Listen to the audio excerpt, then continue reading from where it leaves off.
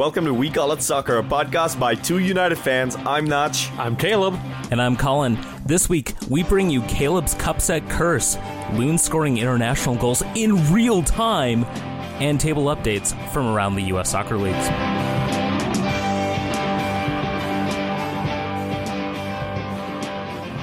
So it was my wife's birthday a few weeks ago. Well, end of May, we went to this restaurant for her birthday called Young Joni in Northeast.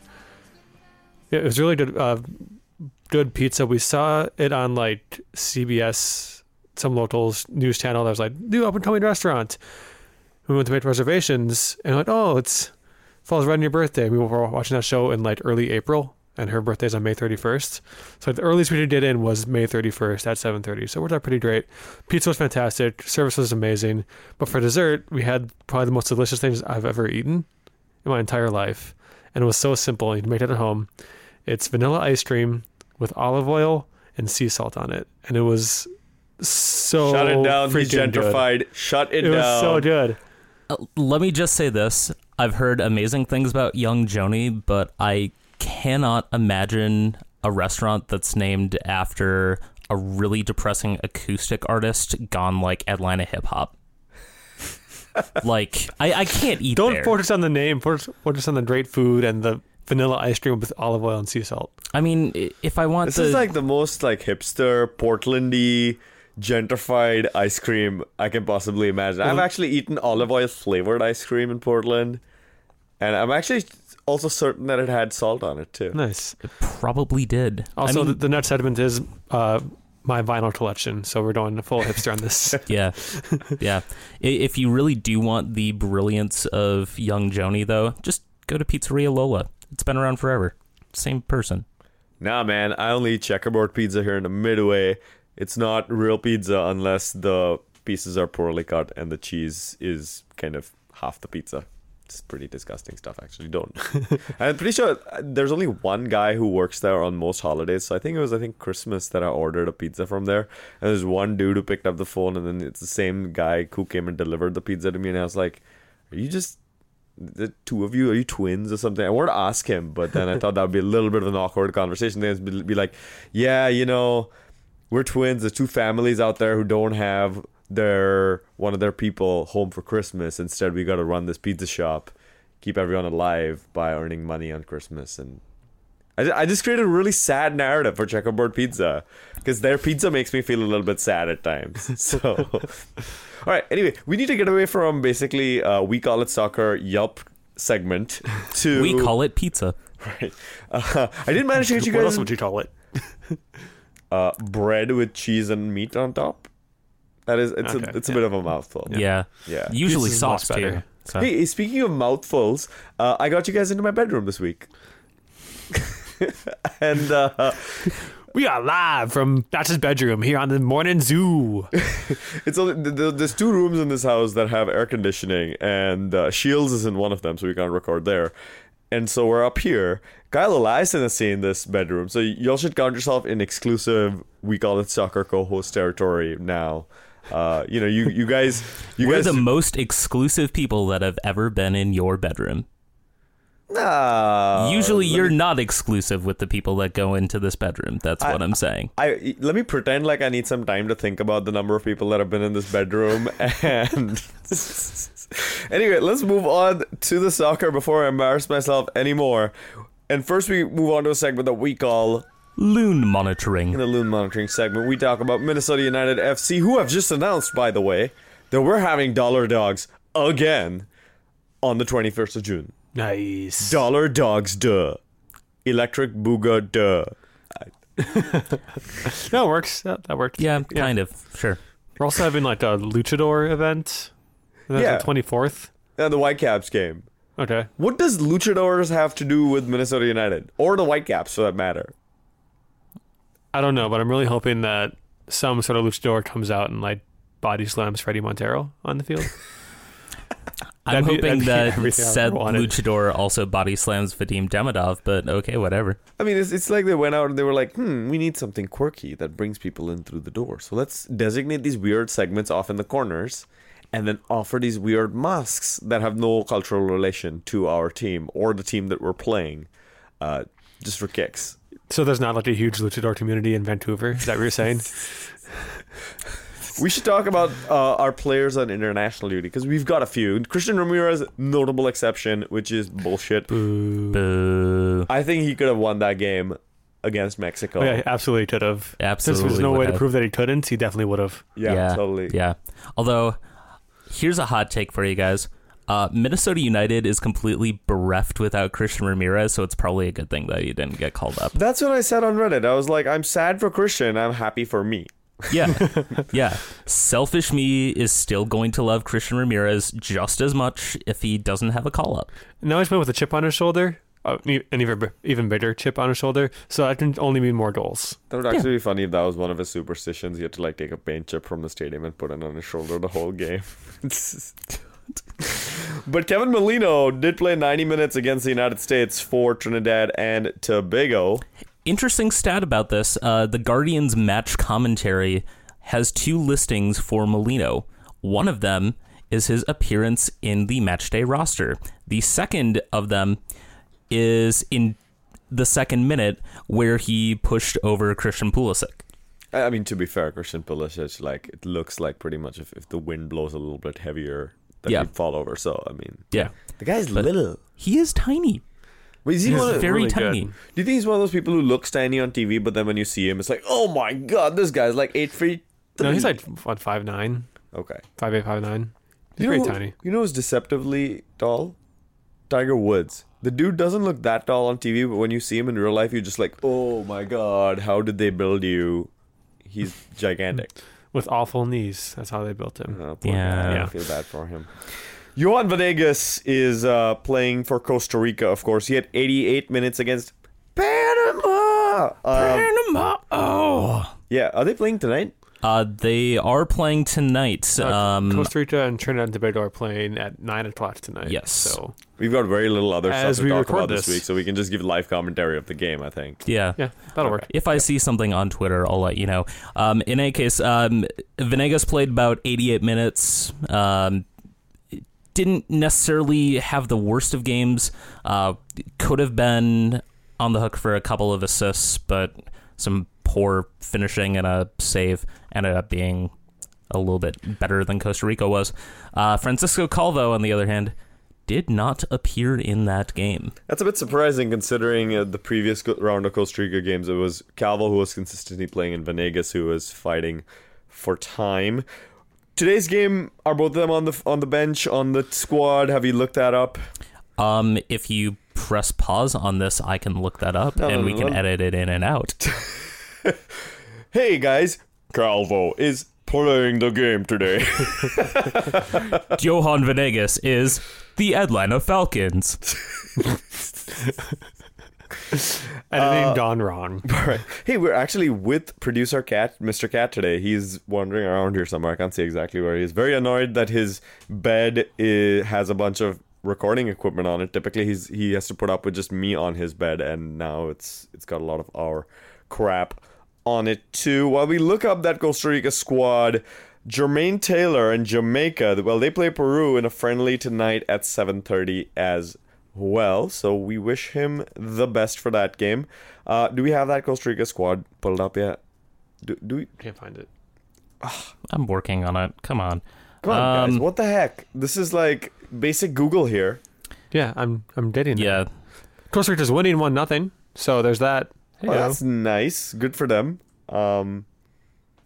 I mean, there's literally nothing else to talk about this week, guys. We can't just take our time. Okay, I do actually have the lineups. And guess who scored that goal in the first minute? Francisco Calvo. What? So he's playing. It'd be funny if he scored from the Decidedly bench. so. Yeah. Johan Venegas also in the starting lineup. So both loons out there for Costa Rica. Pura vida, guys. Pura vida. Let's talk rivalries for a moment, because I watched the hype video for SKC versus Minnesota Part 3 Electric Booga 3. Anyway, I'm really not good at these sequel You're movie really names. pushing that Right, Richard Boudreaux enter number here. Electric Booga Cinco. No. But so I watched the hype video. It says intense rivalry. In fact, that's the like thumbnail for the video on the Minnesota United YouTube page. What intense rivalry? We've had like 2 games against these guys, which was like somewhat physical. Okay, Dom Dwyer dives a lot. All right. The sky is blue, water is wet. I think their whole point is that it's the really only MLS team where we have a history with. Because we would meet them almost every year in the U.S. Open Cup. Right. Yeah. And it's not a real rivalry though. Just I don't know. I don't feel any animosity towards JC at all. Exactly. It's like some marketing consultant told MLS, all of your teams need a rival, guys. They really do. And so they're forcing it. Mm-hmm. And this to me just smacks of insecurity. Why not just let the fans develop rivalries over time? Why do we need this like whole derby weekend, Heineken rivalry week, like the English? It smacks of like this wannabe attitude of like, we gotta have a rival because all the cool guys do, guys. No. Minnesota's biggest rivals aren't even in MLS. I would argue that the Cosmos and even I'd say Ottawa are bigger rivals than anyone we've played so far in MLS. Even the Ottawa thing I have issues about because all that just came from like 3 games again. It didn't come from any extended. Right. Yeah. Okay. I mean, I guess the only thing that I can say is that nobody likes Dom Dwyer, so we might as well hate them just because of him. Okay. Is that a fair take? I mean, I can think of players that like annoy me a little bit more. Can you? I mean, come on now. It's hard. Yeah. Anyone on Atlanta. Yeah. Yeah. All right. Let's keep moving on to U.S. Open Cup injury news. Vadim Demidov is out. Too bad. Damn it. Bummer.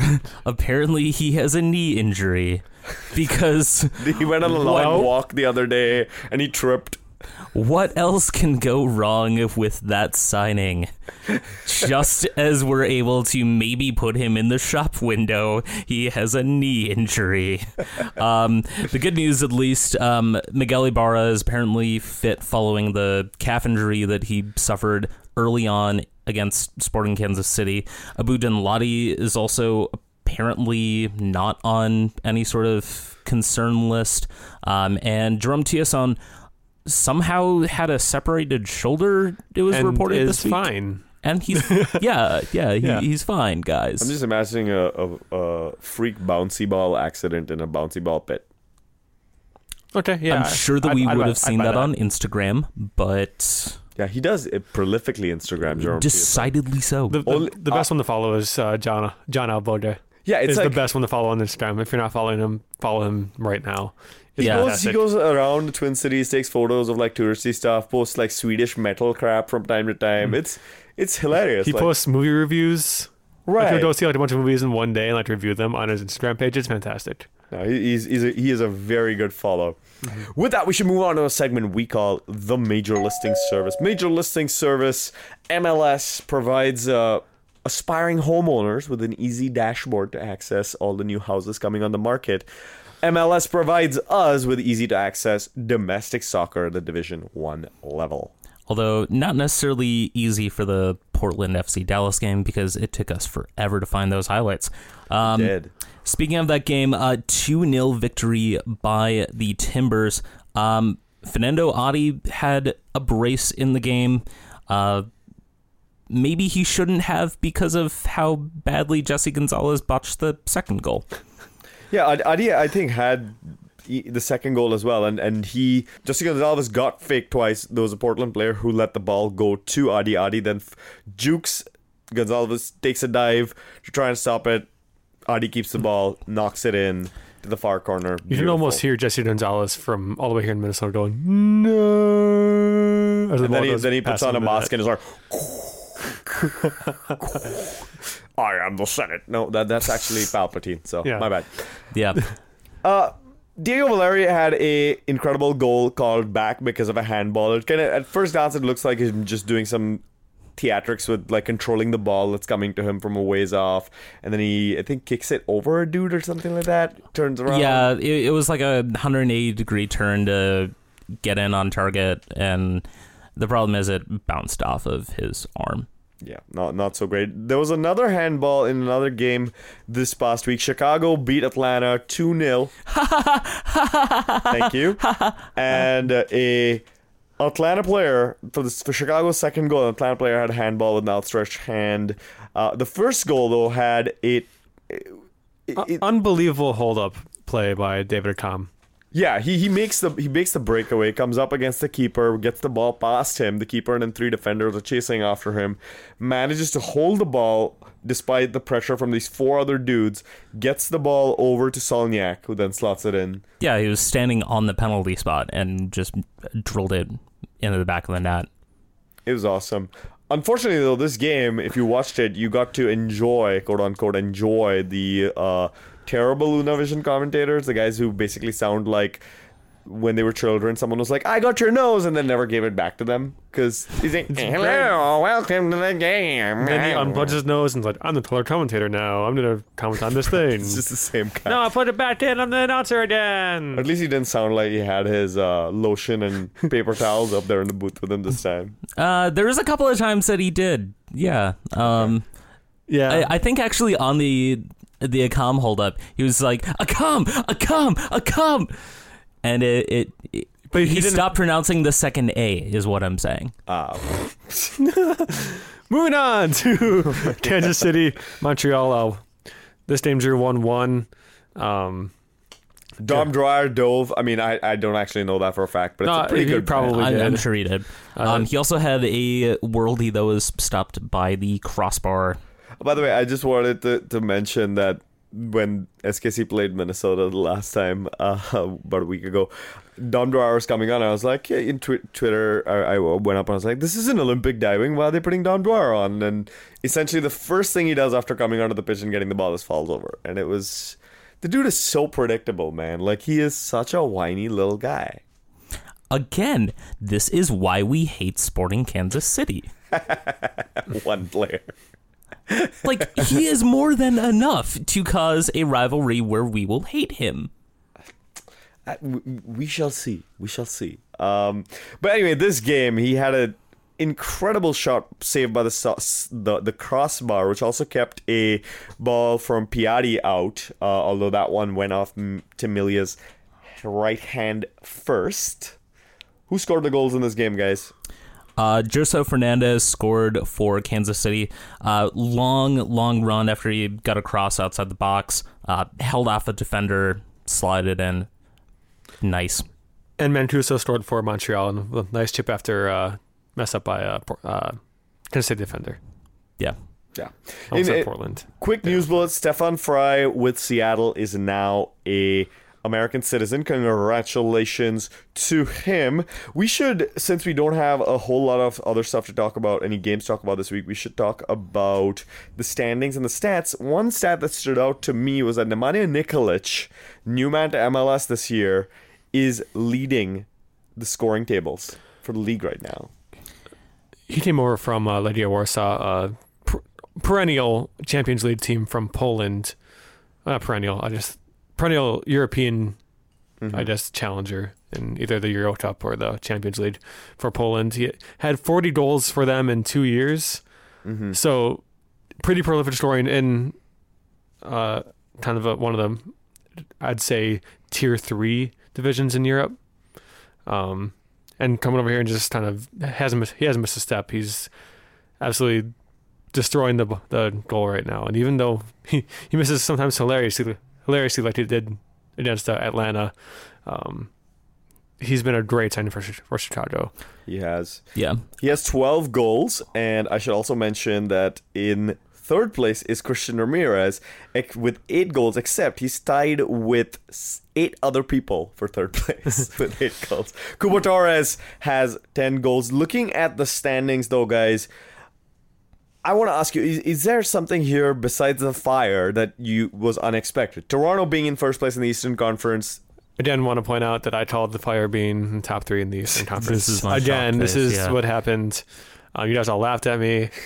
And I was like, Nemanja Nikolic is like, going to be really good, guys. I totally know who that is, and he's going to be really good. He's going to be leading the scoring, but you had the inside info on the Schweinsteiger deal. Yeah, just totally. I was totally calling that from here on.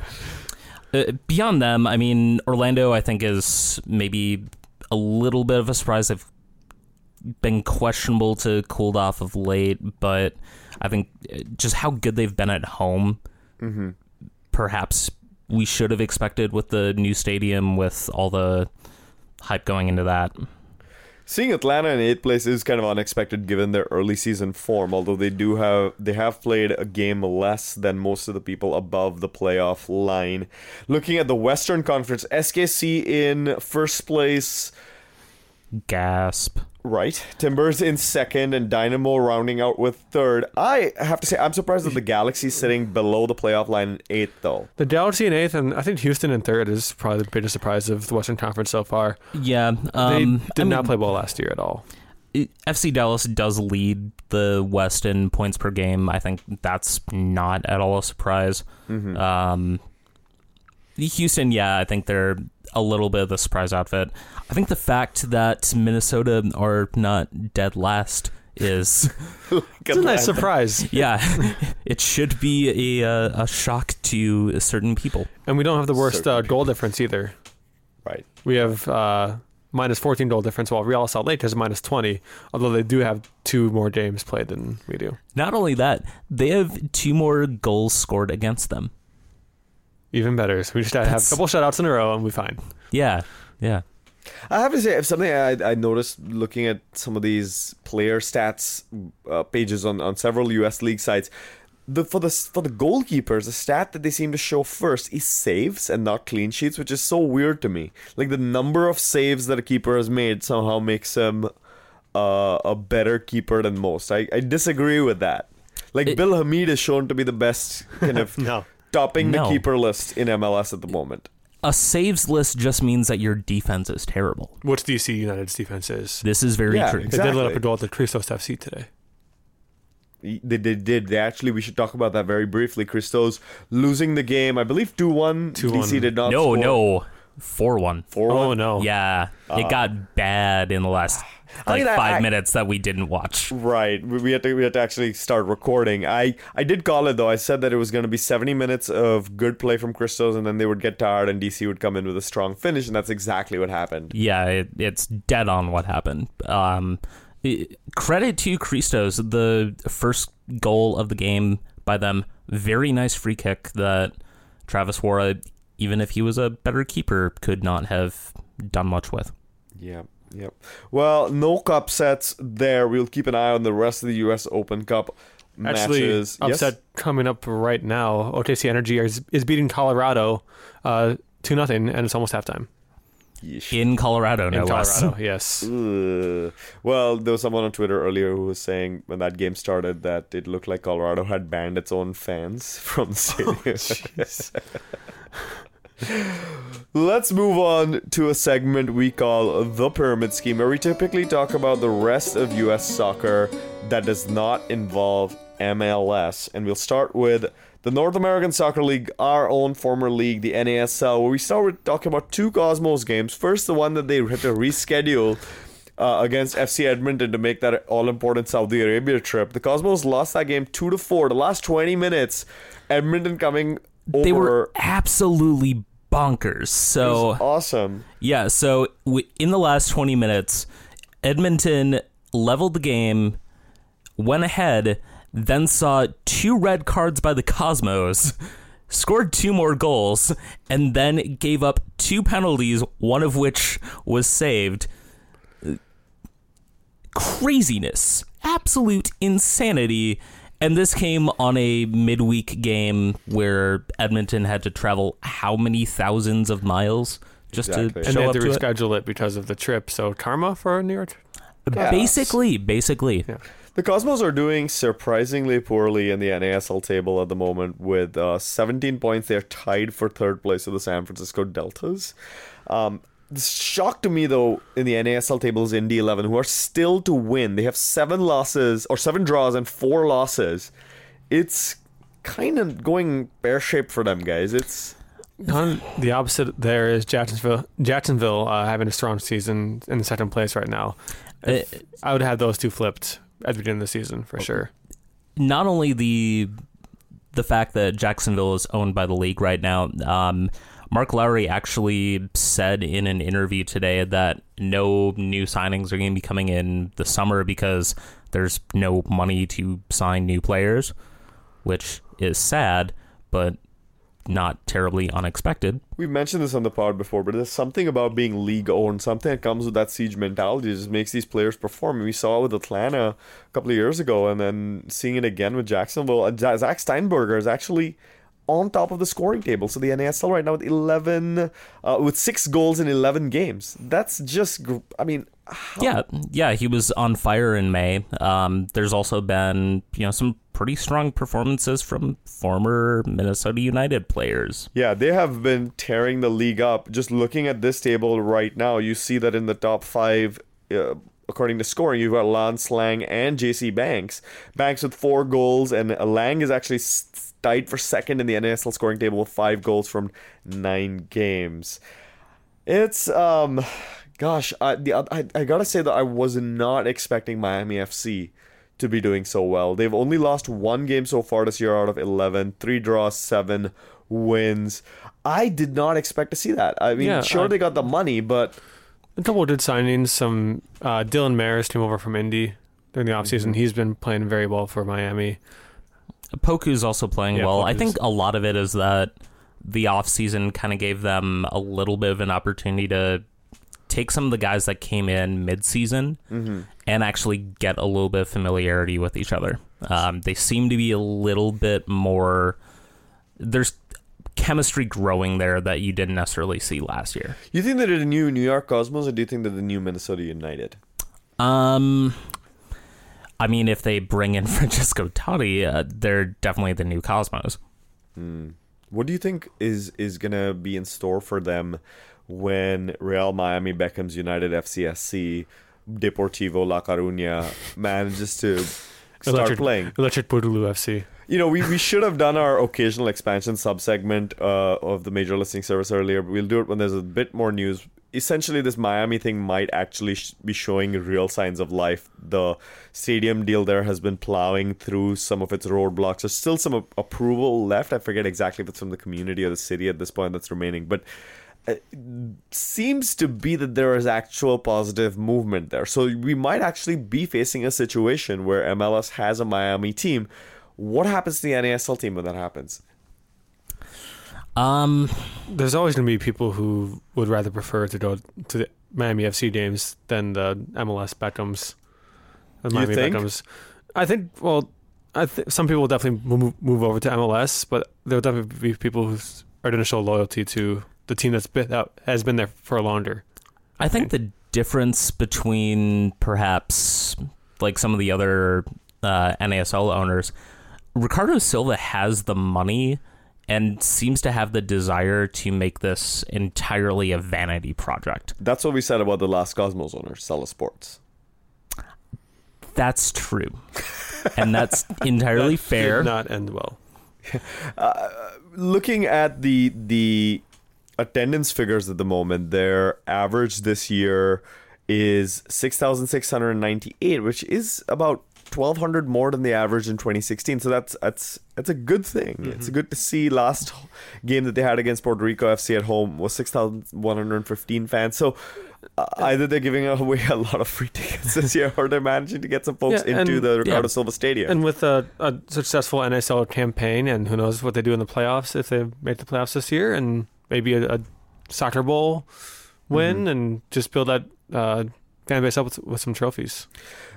Worth mentioning that Indy 11's abysmal performance this year hasn't tremendously destroyed their attendance. This year, the average is 7,800, which is lower than their first season heyday of, I think it was sell out every single game almost. But they haven't cratered yet. No. Yeah, and we'll see how the rest of the summer goes. The thing with NASL is the fall season can be so much different than the spring season. You can be last in the spring season and still make the playoffs. Yeah. With a strong fall season. Looking at the goalkeeper table very quickly, Mario Daniel Vega from Miami doing well on the shutout list. Is Gallardo on there? He tweeted some really dumb stuff during the USA-Mexico game, by the way. It was fun to kind of see him. He said something like, "Oh yeah, if Mexico scores a goal right now, they'll win." And I was like, "Yeah, that's how soccer works." But anyway, Caleb Patterson-Sewell at Jacksonville in second place on the shutout list. With that, let us take a quick break. We'll turn on the AC in this room again, let it cool down, and come back for the second half where we talk some USL and WSL, US national team, and much, much more.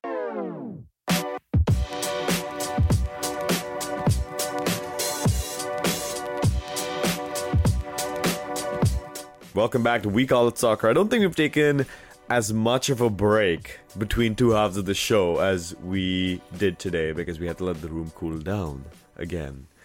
And this isn't just us, by the way. I was on a podcast called The Back Pocket last week to talk about the Dark Clouds, and their recording studio is the same way, where they have to keep the AC on for a little while and then turn it off while they record so the room heats up, and then they have to wait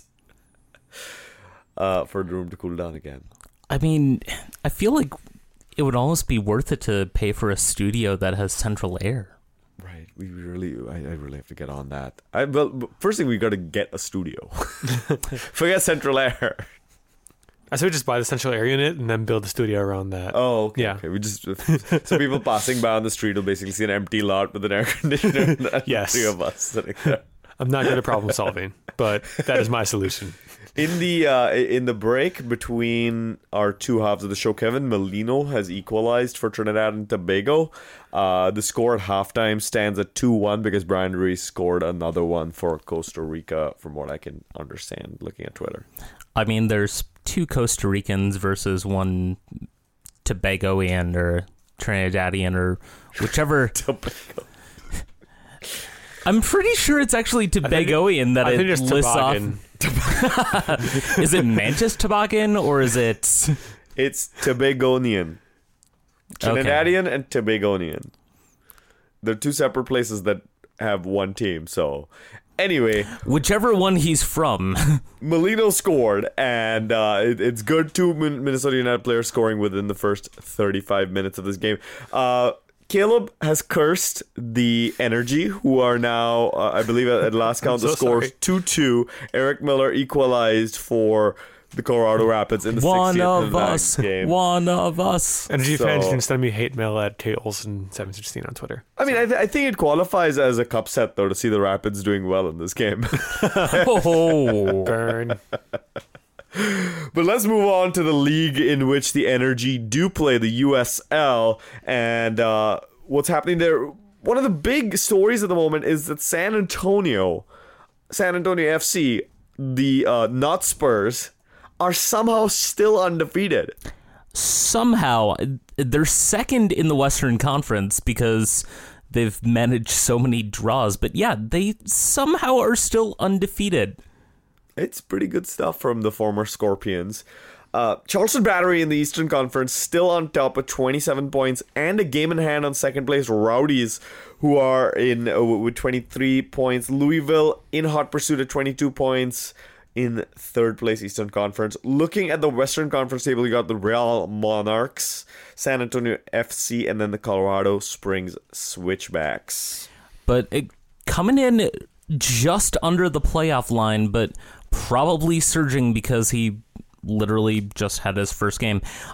Phoenix Rising FC, they have Didier Drogba in the squad now, and he's already scored a goal. Yeah, but to be fair, the little rascal scooter he's on makes it a little bit difficult for him to make a huge impact on the game. But not only that, though, his first goal came in a game where, guess who scored the winner for them? SWP. Sean Wright Phillips? Sean Wright Phillips scored the winner for them. There's so much Chelsea going on that I'm pretty sure that the giant bridge that goes over the Salt River right by their stadium needs to be renamed Stamford. By the way, we can make a pretty decent USL lineup by putting FIFA 06 into the Xbox these days. I'm absolutely certain you could. Joe Cole, Didier Drogba, Chelsea just from 2006. By the way, looking at the Western Conference and the top 8, I'm seeing 3 independent USL teams in the top 8 there, the playoff spots. And then when you go to the Eastern Conference, I'm looking at 1, 2, 3, 4 out of the 8, or 5 actually with the Fury. Or do we count the Fury considering they're, Montreal's affiliate now, right? Affiliate, but I mean, it's kinda, I don't know. So maybe 4, maybe 5 independent teams in the Eastern Conference, and in both conferences, the team at the very bottom at the moment is a 2-team, Toronto FC and Timbers 2. So what does that mean? I don't know. FC Cincinnati, for all of their wonderful attendance, sitting outside of the playoffs at this moment as well. So too bad, as they say. Any results we should talk about? Reno beat Sacramento Republic 2-0 apparently in the NorCal derby. Reno wishes. Why do they wish? Have you ever been to Reno? Isn't it like- Nevada, not California? Yeah, like I know that there's Reno. gambling. So I know that there's questionable things, but all of the terrible things that actually make Reno halfway decent are illegal in California. So it would just be like another halfway decent town. if it was in California. Exactly, yeah. Oh, okay. So I'm still like working on my USL humor because I don't know most of these towns. Like, I mean, Tulsa. Who knows anything about Tulsa even to make jokes about it? You know, I don't. Yeah, I mean, the guys in Hanson do. That's about it. Oh, okay. We can make Hanson jokes about the Tulsa Roughnecks, I think. Bop. See, I did one. But like, jeez. I mean, you know, Rochester, New York. The only joke I can think of is they're not Rochester, Minnesota, and they wish they were. That's a terrible joke. But, you know, so you got to give me some time to catch up with these Reno jokes. The only one I can think of with that is Reno 911 related, but that's a dated reference these days. The kids won't get it. I mean, do you get it, Caleb? Yeah. I watched Reno 911. Yeah. Reno 911, Comedy that's Central. a show that That needs was to a come back. fantastic show. Do you guys see the Reno 911 movie? Yes, it did. So good. Really did. I mean, so not good at was on- all, it was on Netflix but for, like, so good. 2 months, and I watched it probably 3 times during those 2 months. It was great, but also terrible. Speaking of Reno, by the way, Dane Kelly is leading the USL scoring tables with 12 goals. Dane Kelly, who is, I believe, from Jamaica. Let me see if I'm correct. I vaguely remember reading about him. Yes, he's a Jamaican footballer who used to play for the Swope Park Rangers last year. Yeah, that's how I've heard of him before. When we look at the goalkeeping, the clean sheet table, Diego Restrepo, he of NASL fame, is leading with 7 clean sheets for San Antonio. Definitely helping them on their way to their undefeated season, almost. Yep. You could say that he's stinging his opposition. See, we really do No, have to do better with actually, our USL no. jokes. Don't say that. Don't say that at all. Please don't. Let's move on to the NWSL, where with 7 games played, global superstar Marta has 3 goals and is 9th in the scoring standings. She's, I think, played something like 500 minutes at this point. I feel like I saw something like that. I can't remember exactly. Yeah. Yeah, I mean, you would expect that from her at this point. Yeah. Alex Morgan will be returning to the Orlando Pride, though, yeah? This is something I saw on the news recently. Yeah, so she is basically pending both her international transfer certificate to go through, and also apparently she picked up a hamstring injury in the French final playing for Olympique Lyonnais. That actually kept her out of the recent US WNT friendlies that we will talk about. But it's expected 3 to 4 weeks she'll be back for Orlando. And Orlando needs a boost right now. They're sitting in 7th place. Just 3 teams below them in the table. Top of the table right now is the North Carolina Courage, and then Charlotte Red Stars and Portland Thorns run out the top 3. Charlotte Red Stars is probably the best logo in all of NWSL. Probably best logo in all. Best kits, too, in all of US soccer, yeah, I think. US soccer, yeah. Do have to say about the Courage that they were, as the Western New York Flash last year, the winners of the NWSL, seem to be having a strong season again. That's not a huge surprise this year. I am somewhat I think surprised, like you said, that Orlando isn't doing better. And Orlando and almost also the Washington Spirit. Mallory Pugh She scored her first goal for Washington a couple games ago.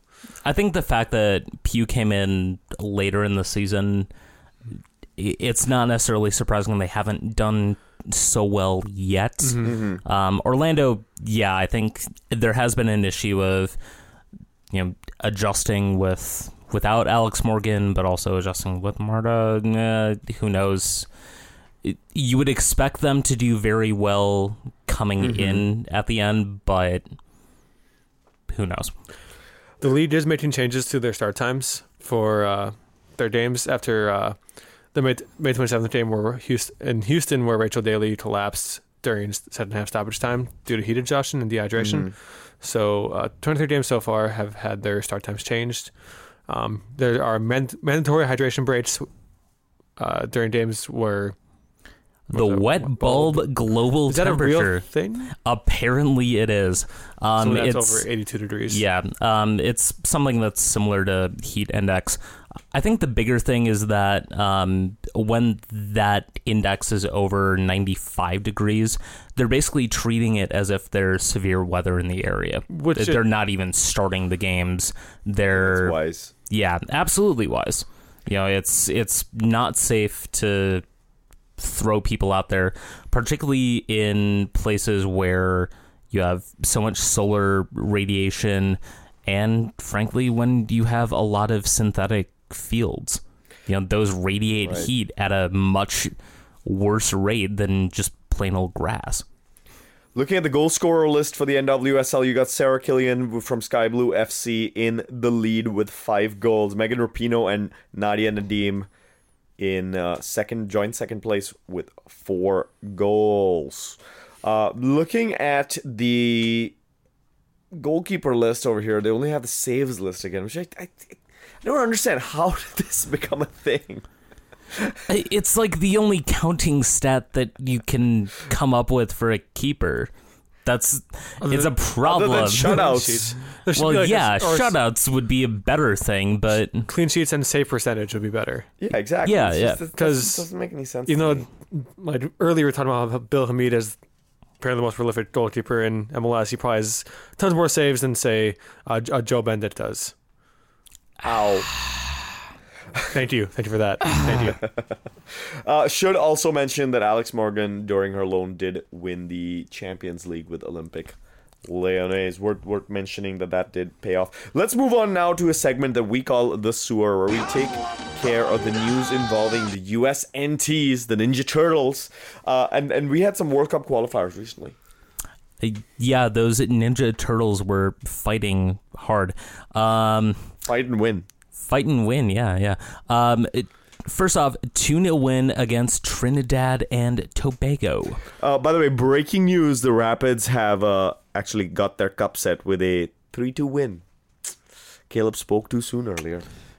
Boo. Again, Boo. all OKC Energy fans listen to this podcast, send your hate mail to KOlson716 on Twitter. Slide into his DMs. All right, going back to that Trinidad and Tobago game that the U.S. won 2-0. Don't bother watching the first half. Nothing happened. U.S. really just did not look sharp to start out. And then in the second half, our Lord and Savior Christian Pulisic blessed us with 2 goals. One off a great cross by DeAndre Edlin, and one off a great little first touch assist by Golsey. Always helps his teammates score goals. That's kind of a mouthful. I don't think that Tim's gonna. Yeah, I don't think that works as well. No. Yeah, I think Golsey always helps his teammates scores is the better way to. Right, that is how I wrote it down. Yeah. Whoops. I still think always scores. Let's just leave it at that. It can be an aspirational nickname. Always scores-ish. Exactly. Yeah, scores there easy. You go. Scores easy. There we go. Always scores easy. But again, a great first touch by Josie that sends Pulisic through for a certain goal. Yeah. USA also played Metro at the Azteca And holy cheaty chip, Batman. Oh my God. If you oh my haven't God. watched Michael Bradley's Oh goal my in this God, oh game, my God, oh you my are God. not a soccer fan in general, because this best goal ever scored by a U.S. player. Oh, Given man. the context, the skill required, the everything. It's a goal where if it's scored against you on FIFA, you just set down the controller and walk away from the game for like a couple of days. You're just like done for a while. I mean, it's You're a just like, good goal in any game, but at the Azteca during a qualifier against Mexico, I'll say this. which minute of the game was it? Sixth, yeah. That's incredible. Contextually, it wasn't the greatest goal in U.S. history. Calgary's shot heard around the world, I think, still gets that. And I think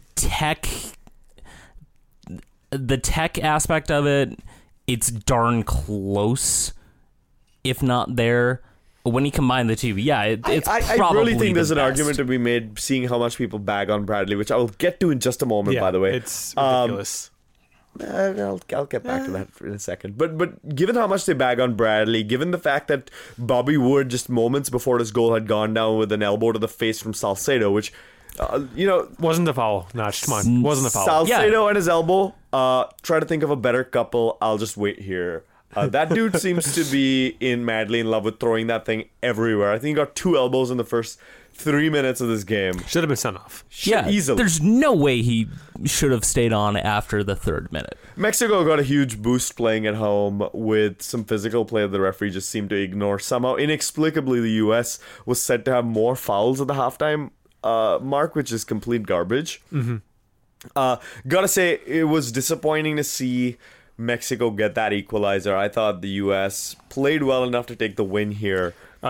Textbook counter attack by Mexico ends with Carlos Vela kind of shooting the ball from the edge of the box, squeezing it past Brad Guzan. Bradley had another long shot in the second half that hit the post. Unfortunately, He was feeling it during that game. And Ochoa was coming out a little too far in the box. Yeah. I gotta say, the one thing that disappointed me about the U.S. was their inability to put together good counters of their own. I think that's one of the things that we weren't so good at. We're good at defending for the most part, which is weird to say for a U.S. team. Right? Yeah. I mean, a U.S. team without guys like Fabian Johnson, without John Brooks, without Clint Dempsey. Yeah, Tim Ream started this game. He defended well. Like, right. What? This was not our best lineup, and we still managed to put 10 guys behind the ball and do well. Yeah, they got the goal, and then they defended like their lives depended on it. And had some good chances in the second half. Yeah. Like, there is a good argument that they should have won this game. I don't necessarily buy it just because I think Mexico is putting enough pressure in that they could have gotten a second, and you wouldn't have necessarily felt like it was against the run of play. Anyway, 1 point at Azteca is a great result for us, even though 3 would have been better. I do want to very quickly get back to that Bradley thing, which is that when it comes to the U.S., and particularly during U.S. games on Twitter, you get one of 2 views. Either a player is amazing or they're horrible. Either the team is fantastic or they're complete garbage and not worth watching ever again. There's no place for saying something like Michael Bradley can put together some phenomenal work, but he's not doing it consistently, and he isn't the best player for our team out there. So I think some of the criticism for him is valid, but except that it would either go to like Michael Bradley's garbage before this game, and then after he scores his goal, he's the untouchable, uncriticizable player, and everyone who had ever rooted for him was absolutely right, whereas everyone who had ever criticized him was a complete idiot. I feel like every U.S. international game before the Mexican game was every roundup was like, this was Bradley's worst game as an international. It seemed like I heard that after every single either World Cup qualifier or World Cup game from 2014. It's just, this is his worst game as an international. And it's like, it can't always be his worst game. It can be a game where he didn't have the influence that he usually has, or with Toronto, but you can't always be like, awful, historically awful for Bradley. It's incredibly difficult to gauge how a holding midfielder actually does during a game. That's Bradley's big problem. Let's move on to the women's national team friendlies. First, the U.S. beat Sweden 1-0. Don't bother watching the first half again. Just literally nothing really happened. But Rose Lavelle did break through in the second half. The U.S. women's national team finally did get their revenge for that 2016 Olympic loss. Norway lost to the U.S. 1-0. Again, kind of the same score as Sweden. Again, don't watch the first half of this game either. Well, watch the first half just because, surprisingly enough, Norway did really dominate. They had all of the chances. U.S. didn't even have a shot in the first half. But Kristen Press ended up getting the game winner in the 60th minute. Mallory Pugh dropped from the lineup due to an ankle injury during warm-ups, and Rose Lavelle left with an hamstring injury. No, Rose, no. Jay Hinkle dropped out of the team for quote-unquote personal reasons. Speculation is that she dropped out of the team due to the team wearing pride jerseys. If you notice, the U.S. men's national team and the women's team wore jerseys with the numbers that the numbers on the jerseys were rainbow. Correct. Yeah. Yeah. So Neil Morris posted a really telling transcript of because he. Along with covering North Carolina FC, he covers the North Carolina Courage, which is Jay Hinkle's club team. Hinkle was very terse, according to Morris's account, in basically dismissing any sort of question as to why she turned down her call-ups to the women's national team for these friendlies. And when you combine that with a very long history of posting fairly conservative understandings of Christian theology, people have been putting two and two together. It seems as though there was some sort of frustration about all of this. That said, she's been called up multiple times by Jill Ellis, who is openly gay, and it's hard to necessarily pin down why it is. I hope that it's not a frustrating political sentiment by her, but very nuanced understanding suggests that it is. These are questions that have come up before, but we can't say for sure, so it's all speculation. Let's move on to a segment we call Caleb's Excellent Adventure, where this week we're not going to really talk about another league, which is actually, I shouldn't say this week, now that we brought this segment back after something like 20 episodes of not having it. It's been a few, without all the European games. It's been a while. Right. So let's get to talking about 1860 Munich this week. Yeah, so we're going to take a pit stop in Munich. Just a little tiny adventure this week. 1860 Munich is a team that plays in Munich. They share a stadium with Giants Bayern Munich at the Allianz Arena. Well, they shared a stadium with them. 1860 Munich was recently relegated from the second Bundesliga. And we're going to move down to the third division in Germany, which is still professional division, but they would have to pay the Bundesliga. The Guardian article I saw said 5 to 10 million euros, which is kind of a weird range to have, but somewhere in there, which they didn't do by the deadline. So they're going to drop down to the fifth division in Germany, which is not professional division. They have to basically become playing at one of the most, probably one of the best arenas in all of sport, to playing in a very local, in a park, yeah, where Christos FC has their home games. So the financial backer and majority owner of the team, Hassan Ismail, not sure how to say his last name, but Hassan is a Jordanian billionaire, said he refused to pay the fee, and quote here says that he refused to pay the fee because 1860 Munich, quote, refuses to make necessary changes to solve the many issues facing the club. So he's going to keep his majority ownership. He's going to keep on supporting the team financially in the fifth division. So it's weird where they can go from here. This is a team that won the Bundesliga in 1966, was last in the third division 24 years ago, but have been the second/first on and off in the past 24 years. This is a team that played in in the Allianz Arena, and they're going to basically go to a semi-professional team, an amateur team, and currently they only have 6 players in their contract for the next season. Their U21, U19, U17, and U6 teams were also relegated from their leagues. And probably the most shocking of this is that 1860 Munich in the second Bundesliga had the third most expensive roster in the league, behind Hanover and Stuttgart, who both won promotion to the Bundesliga this year, with Stuttgart finishing first and Hanover in second. This is terrible for the fans. I feel so horrible for them. It's kind of almost like a Rangers situation from a few years ago, where they had to drop from like all the way down to the amateur leagues and kind of almost reform as Rangers, but kind of a different club. I can almost see 1860 Munich kind of reforming, kind of like Rangers has done recently, and like kind of just be off, like maybe Munich 1860, kind of rebrand themselves and maybe move their way up. But it's going to be a long haul for 1860 and their fans.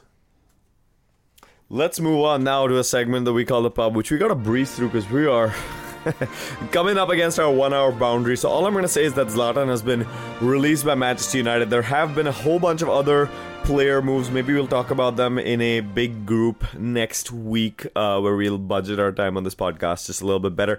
Moving into a segment now that we call They Don't Call It Soccer, in brackets Some Do Though, where we talk about soccer from parts of the world that we haven't talked about already.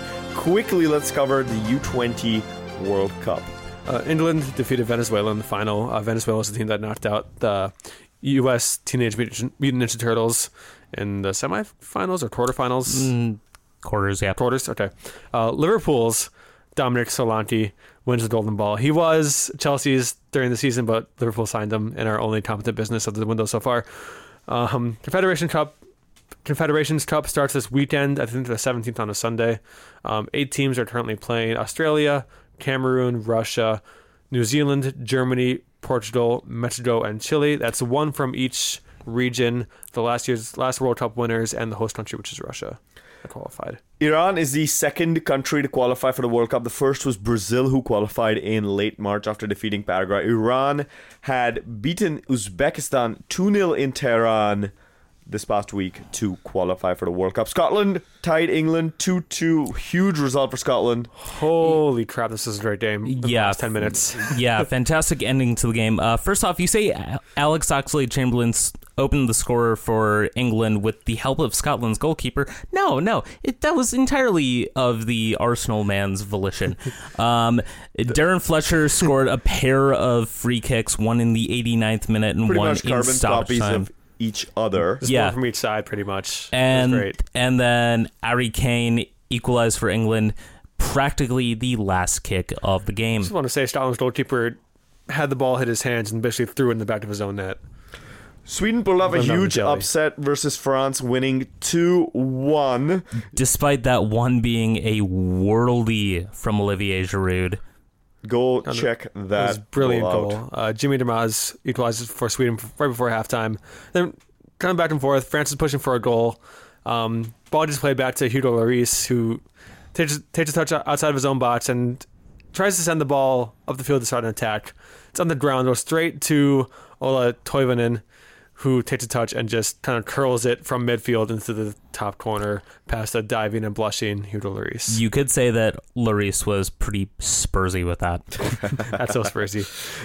Some sad news now. Chick Chiote, Newcastle United legend, has died at age 30 following a collapse while training for his Chinese club, Beijing Enterprises. You never want to see a soccer player having to just quit his career early because of an injury, and to see someone pass away. This seems like it's happening more and more often. Very, very sad stuff. Outpouring of grief from fans in England and worldwide as well. With that, we do have to call an end to the show. No Reynolds wrap up this week. We'll be back next week, where Colin has had a lot of great time to prepare a stunning set of conspiracy theories for you. Oh, trust me, it's going to make more sense next week. Perfect. We'll have a 40-minute Reynolds wrap-up. Exactly. We just spin it off into its own podcast. But with that, we should go on I mean, into the eventually. show. You can find this podcast on fine podcast providers everywhere. Please tell your friends to listen into We Call It Soccer. We enjoy having new listeners to our show. We also enjoy having you talk to us on Twitter. You can find me at TWO United Fans. Where can the good people find you guys? I'm at Tay Olsen 716 and then OTC fans. Come at me, bro. You can find me at The Attachment, where occasionally I post pictures of my dog recovering from ACL surgery. Aw. Aww. I should post more cat pictures on the 2 United Fans account. Anyway, with that, we call into this week's show. Goodbye. See you next week. Bye-bye. Rest in power, Teode.